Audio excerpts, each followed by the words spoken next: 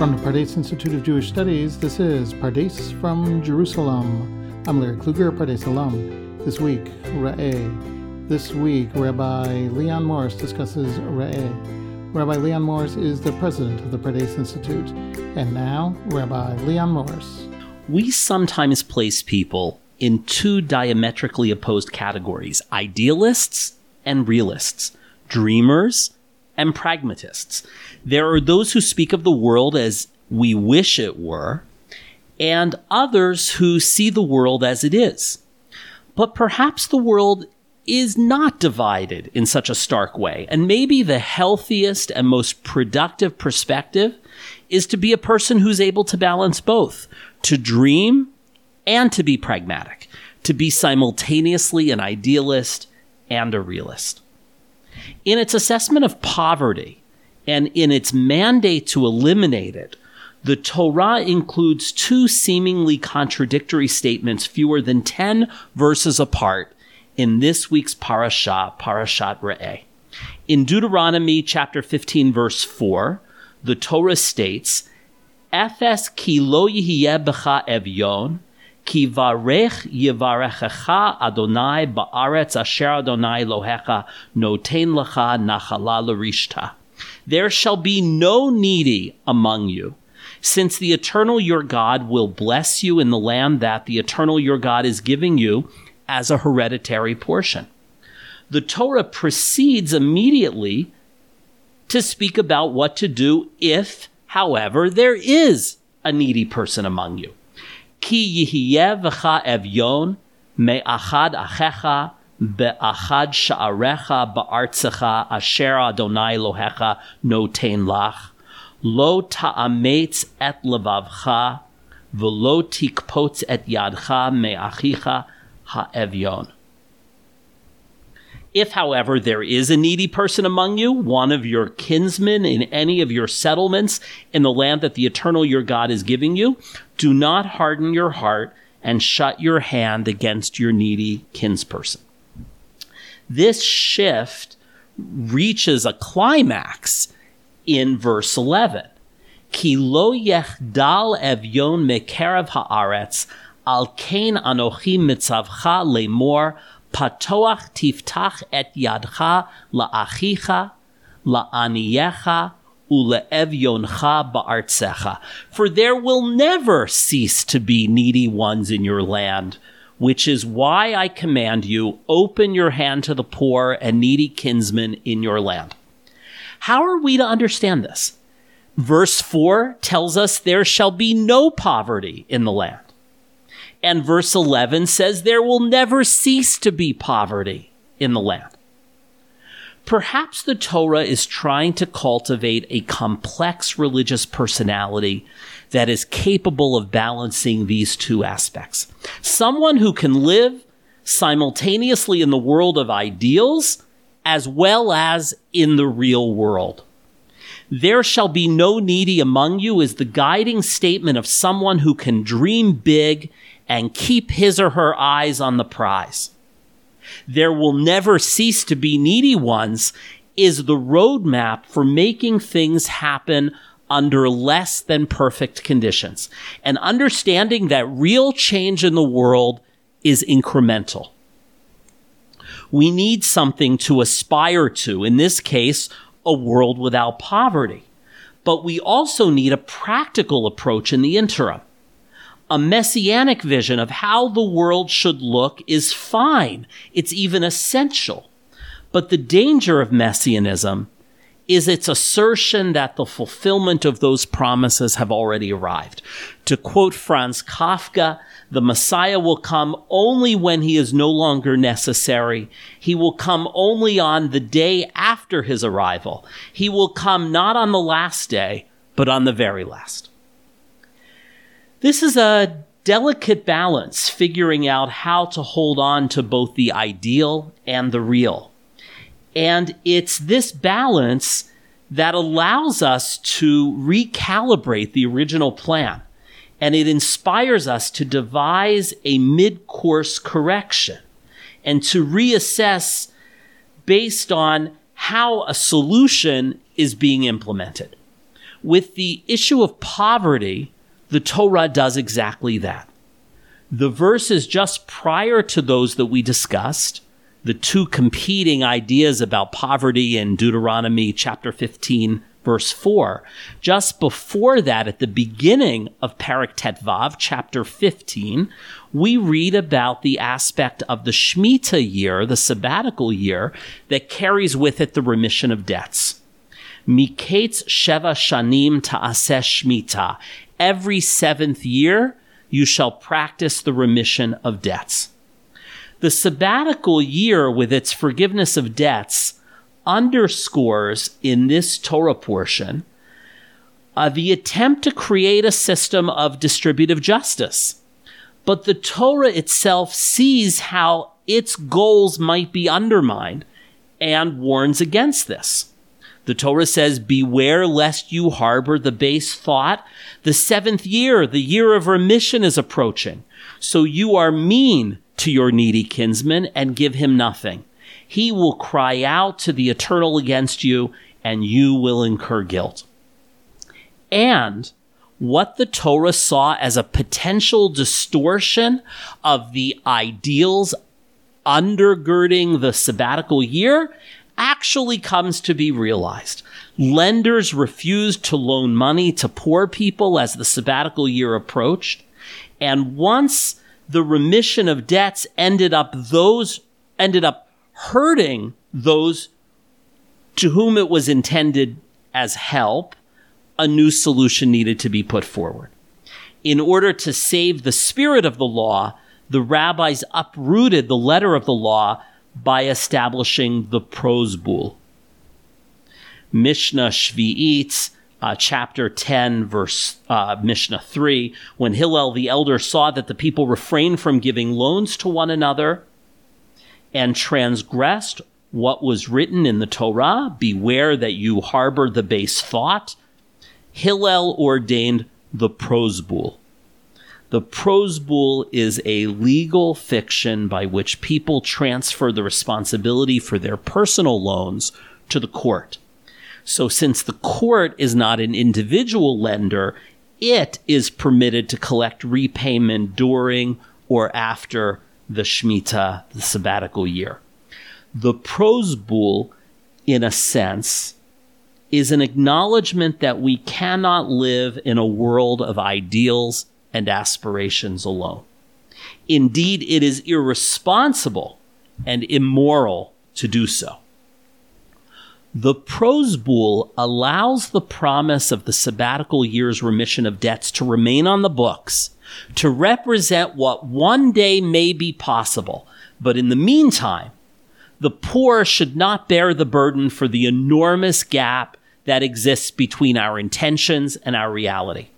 Interim solutions must be found that, while not idyllic, allow for greater good. The economist Jeffrey Sachs, in his introduction to his groundbreaking book, The End of Poverty, states, this book is about ending poverty in our time. It is not a forecast. I am not predicting what will happen, only explaining what can happen. Rashi, the preeminent medieval biblical commentator, reconciles the two seemingly contradictory verses from our parasha that we started with in this way. There shall be no needy among you applies when we do God's will. And there shall never cease to be needy ones in your land applies when we do not. Perhaps we might understand God's will as a process that requires brain power, creativity, ingenuity, and inspiration. Sachs concludes his book with the famous quotation from Robert F. Kennedy, "Let no one be discouraged by the belief that there is nothing one man or one woman can do against the enormous array of the world's ills. Few will have the greatness to bend history itself, but each of us can work to change a small portion of events, and in the total of all those acts will be written the history of this generation." The good life requires of us an ability to live simultaneously in the world of aspirations and in the here and now. This notion that we want to appreciate the tension and also the complementary nature of the ideal and the real, the aspirational and the reality of where we are now, is reflected in a completely different context in our parasha as well, namely with regard to a place.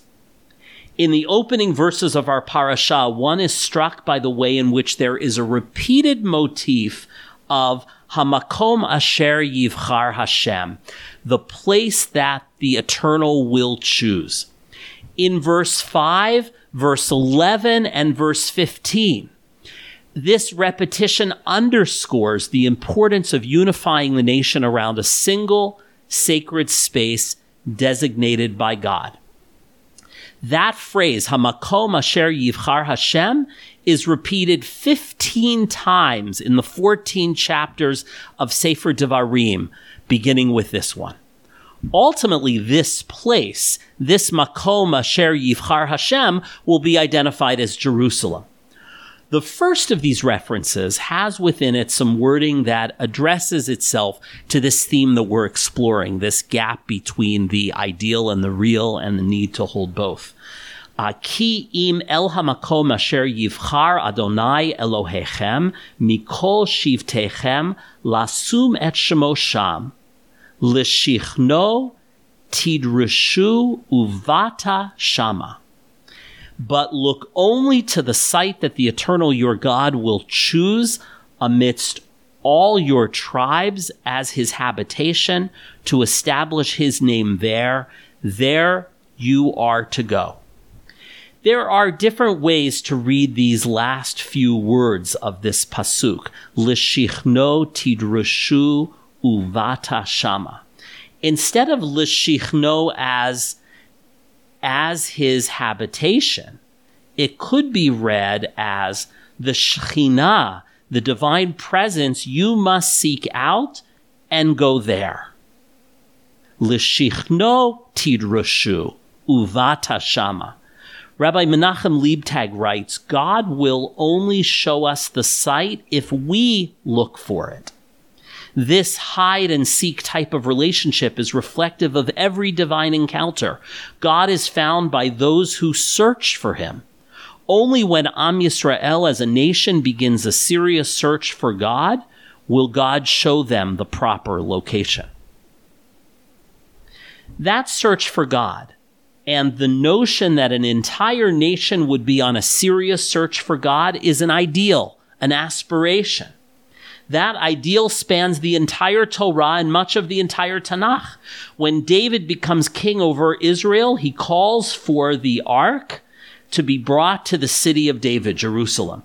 David said to the entire assembly, this is from 1 Chronicles chapter 13, if you approve and if the Lord our God concurs, let us send far and wide to our remaining kinsmen throughout the territories of Israel, including the priests and the Levites in the towns where they have pastured lands, that they should gather together to us. V'naseba et Aron Eloheinu Eleinu, ki lo dirashnuhu bimei Shaul, in order to transfer the ark of our God to us, because throughout the days of Saul, we paid no regard to it. Ki lo dirashnuhu, they didn't seek it out, but I am, and we are seeking it out, says David. That ideal of what Jerusalem can be is expressed in the prayer of Shlomo HaMelech, of Solomon, David's son, who actually builds the temple. His opening prayer in 1 Kings chapter 8, verse 27, but will God indeed dwell on earth? Behold, the heavens and the heavens of heavens cannot contain you. How much less this house that I have built? Yet have regard for the prayer of your servant and for his supplication, O Lord my God, to listen to the cry and to the prayer which your servant prays before you today, that your eyes may be open toward this house day and night, toward the place which you have said my name shall be there, that you may listen to the prayer which your servant shall make toward this place, and listen to the supplication of your servant and of your people Israel, when they shall pray toward this place, and may you hear in heaven your dwelling place. When you hear, forgive. Jerusalem, then, is established by David through the aspiration of a people in search of God. And the temple is built by Solomon as an aspiration that God will hear their prayers and forgive them. The aspirational, ideal quality of Jerusalem is developed throughout the prophets and writings. The reality is nonetheless inevitable. The first temple and Jerusalem are destroyed because of idol worship. As we read in Eicha, Lamentations, Chet chat'a Yerushalayim al kein lenida hayata. Jerusalem has sinned and therefore she has become disgraced. When the second temple is about to be rebuilt, Zechariah, the prophet Zechariah, offers once again that ideal. Ki amar Adonai, shavti el Tzion, v'shachanti b'toch Yerushalayim. And thus says the Eternal, I have returned to Zion and I will dwell in Jerusalem. V'nikra Yerushalayim ir ha'emet, v'har Adonai Tzavaot har hakadosh. Jerusalem will be called the city of faithfulness or of truth, and the mountain of the Eternal of hosts, the holy mountain. The tension between Jerusalem, the ideal, and the real continues back and forth through the Tanakh and also through rabbinic literature. So much so that the rabbis give birth to the notion that there are actually two Jerusalems. There is Yerushalayim Shel Mata, the earthly, realistic Jerusalem, and there is Yerushalayim Shel Mala, the heavenly Jerusalem, the Jerusalem on high, the Jerusalem of our ideals. And we are asked to hold on to the aspiration of Yerushalayim Shel Mala, even as we address the very real and urgent issues that arise in Yerushalayim Shel Mata. And the rabbis themselves try to master the ability of balancing both. The gap between the ideal Jerusalem and the real Jerusalem is disturbing to them and becomes a source of religious instruction and ethical indictment. One example of this gap plays out in Masechet Yoma in the Talmud, in which the Talmud brings a braita that extends or offers a more serious version of a Mishnah in which one Kohen pushes another to fight for to compete for the privilege of clearing off the ashes from the altar, Trumat Hadeshen. And the more violent version that occurs in the Gemara brings this braita in which it happened that there were two Kohanim and that both of them were even as they ran and ascended the ramp. And when one of them came within 4 amot of the altar before his fellow, the second one took a knife and drove it into his fellow Kohen's heart. Rabbi Tzadok stood on the steps of the hall and cried, listen, it says with regard to the Eglah Rufa, when there is a corpse found between two cities, if one is found slain in the land which the Lord your God gives to you to possess, and it is not known who has slain him, then your elders and your judges shall come forth, and they shall measure the distance to the cities which are around him who is slain. And Rabbi Tzadok says, as for us, who has the responsibility to bring a heifer whose neck will be broken? Does the responsibility fall upon the residents of the city of Jerusalem or upon the Kohanim, the priests who guard the temple's courtyards? His point is heard and understood. And the Gemara says, upon hearing this, all the people burst out crying. And then the story gets even worse, in which the father of the deceased Kohen comes and is concerned with the purity of the knife in which his son was stabbed, and says, pull out the knife now, because while he's still alive, the knife will not become tameh, it will not become ritually impure. And this heartbreaking story comes to tell us, and the Gemara is specific in bringing this Breita ends with, this comes to teach you that they considered the purity of vessels to be more serious than murder. And they quote from 2 Kings, Menashe also shed very much innocent blood until he filled Jerusalem from end to end with it. Here is the counterpoint in the Gemara to the notion of Yerushalayim Shel Ma'ala, the Jerusalem of heaven, the Jerusalem of our ideals. And then you have examples in rabbinic literature that in one passage balance the ideal and the real. Avot de Rabbi Natan. There are 10 measures of beauty in the world, 9 in Jerusalem and 1 in the rest of the world. There are 10 measures of suffering in the world, 9 in Jerusalem and 1 in the rest of the world. There are 10 measures of might in the world, 9 in Jerusalem, 1 in the rest of the world. There are 10 measures of wisdom in the world. There are 10 measures of hypocrisy in the world, 9 in Jerusalem and 1 in the rest of the world. There are 10 measures of Torah in the world, 9 in Jerusalem and 1 in the rest of the world.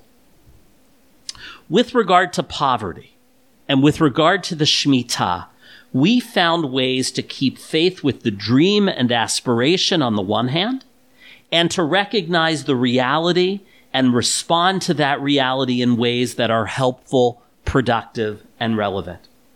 And so too with the notion of Jerusalem as a holy place, as Hamakom Asher Yivchar Hashem.